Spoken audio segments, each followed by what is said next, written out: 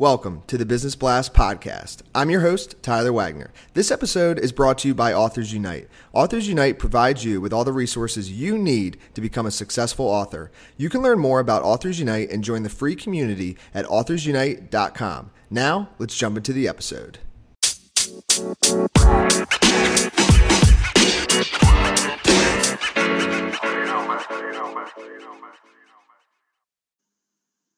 All right, everyone. Welcome back to another episode of the Business Blast podcast. I'm your host, Tyler Wagner. Today, I have Matt Heuser with us. He's the Managing Director of Exelon Development. He helps companies to deliver software more quickly with less risk. So welcome to the show, Matt. Thanks, Tyler. Good to be here. Of course. Great to have you here. We'll dive into the first one. The first question I have for you, Matt, is what is the best story from your life that has an underlying valuable message?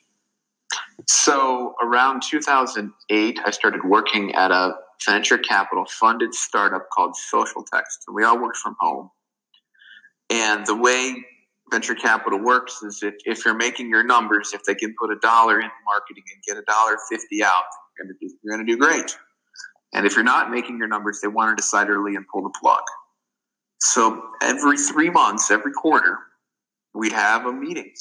And we'd find out what the numbers were, and I'd find out if I had a job tomorrow. And at first, that was really, really stressful. But my body learned to adapt to risk. And by the end of it,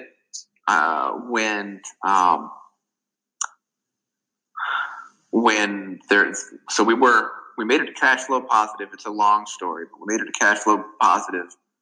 We had succeeded, and our VP of sales left the company to go be the VP of a company called Badgeville, which is fine, good for him. He took all the sales guys with him, all the sales staff, and when that happened, we sold enterprise software that had a 9 to 12 month sales cycle. All of our sales reset to zero. I had to have a layoff. They pushed me out of the nest, and I went independent and took Exelon full time. And by that point, I could deal with the risk of having a real company because I got used to sort of the existential angst of I don't know what's going to happen tomorrow in little doses. So I think the lesson there is risk isn't necessarily bad, and get used to it by doing small exercises. And what is the most valuable piece of information we should know that's within your expertise or industry? So I would say that's the importance of first-time quality. I'm getting some reverb. Is that going to pick up on your recorder? No. Nope. Okay, great. So I would say that's the importance of first-time quality. What I mean by that is the traditional software development. You have someone who writes a big specification, which is in English, which is vague and ambiguous. They give it to a programmer that interprets it according to their desires. And they give it to a tester to maybe create some documentation about how they're going to test according to their own understanding. And then you deliver the build, and none of it works. And certainly there's 3 completely different understandings about what it should even do. And you have a stupid argument. And then you do it all over again.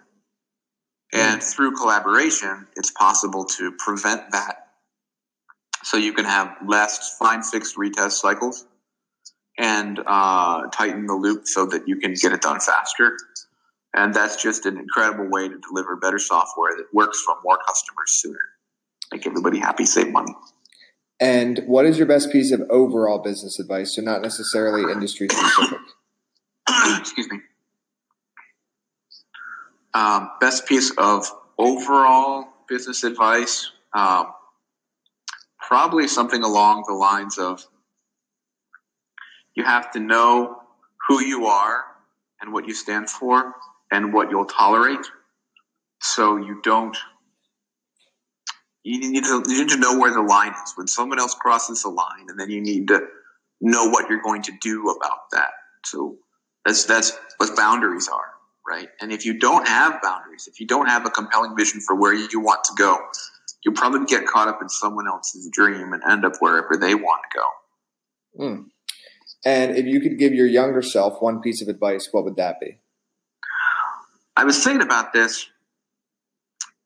There's two competing pieces of advice I would give that my younger self would have to synthesize, right? So one is you got to count the cost, man. So I went to grad school at night and I got a master's degree because I loved learning, but I didn't really have a defined objective. And I was already qualified as a programmer. What job was that master's degree supposed to get for me? What was it going to do? I mean, what if I had spent the first year and learned how to run a business, and the second year done freelancing at night, and the third and fourth year, I would have come out of that. I did the math on that, maybe somewhere like $100,000 ahead if I had done something. Or even what if I just looked at my young family and said, I'm not going to do that. Focus on them. What do I want to get? What does that get me? And count the cost. And the competing advice I would give to the same person would be, if you do what you like, it's probably going to be okay. So I loved learning, and I loved reading books, and I loved talking about software development, and I loved talking about the business side of it. And that's what I went and did at grad school, and it turned out fine. It launched my career.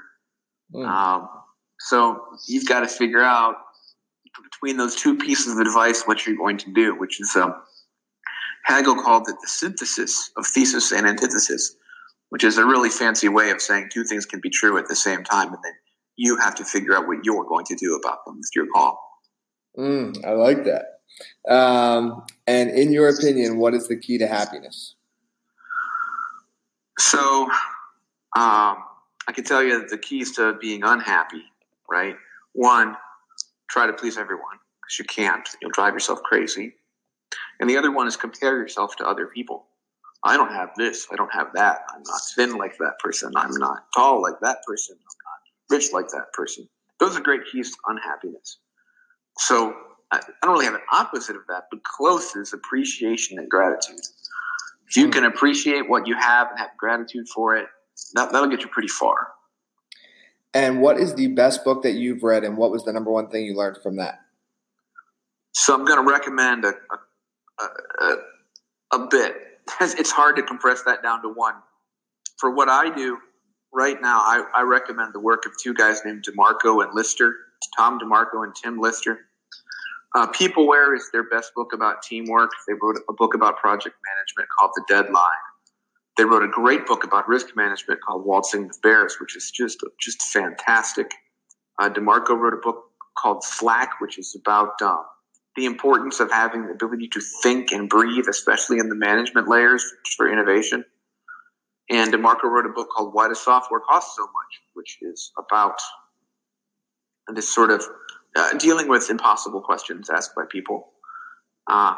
And they may be a little bit, you may read some of those books and say that they're a little bit dated, but I would argue that if you want to be a software leader in the 21st century, you got to do the spade work. You've got to go back and learn what we already know as an industry, or else all the talks and all the conference speaking and all the new articles that come out, they're pretty much just going to be relearning what we already should know. Another guy, if you don't like DeMarco and Lister, I'd say go read Gerald M. Weinberg, whose style is a little less folksy, charmy, and a little more sort of symbolic logic oriented. They're all really good. What's the one biggest takeaway from all that stuff? The biggest takeaway for me is learning how to deal with completely unreasonable questions. And then once you've done that, sometimes you will learn that it's not an unreasonable question, it's an unreasonable person, right? So you answer it in the right way at the right time with the right pacing, and you demonstrate that it's not just words, but you actually have actions behind them. And the person just flips around and asks some other ridiculous thing. And eventually you can recognize, oh, this is like not a safe person. This is not a safe, like nothing I do will make this person satisfied. It is us versus them. They're not thinking win-win. They don't want to think win-win. They might even want me to lose. Then I have to learn how to get out. And that literature can help you with those decisions. And what is your favorite quote and why?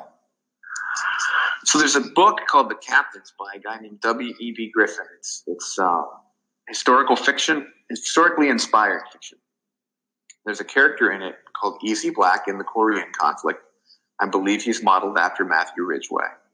And what he says is, when I was a cadet at West Point, I was told, and I believed, and my experience has proven true, that leadership comes down to this: men must have faith in their officers.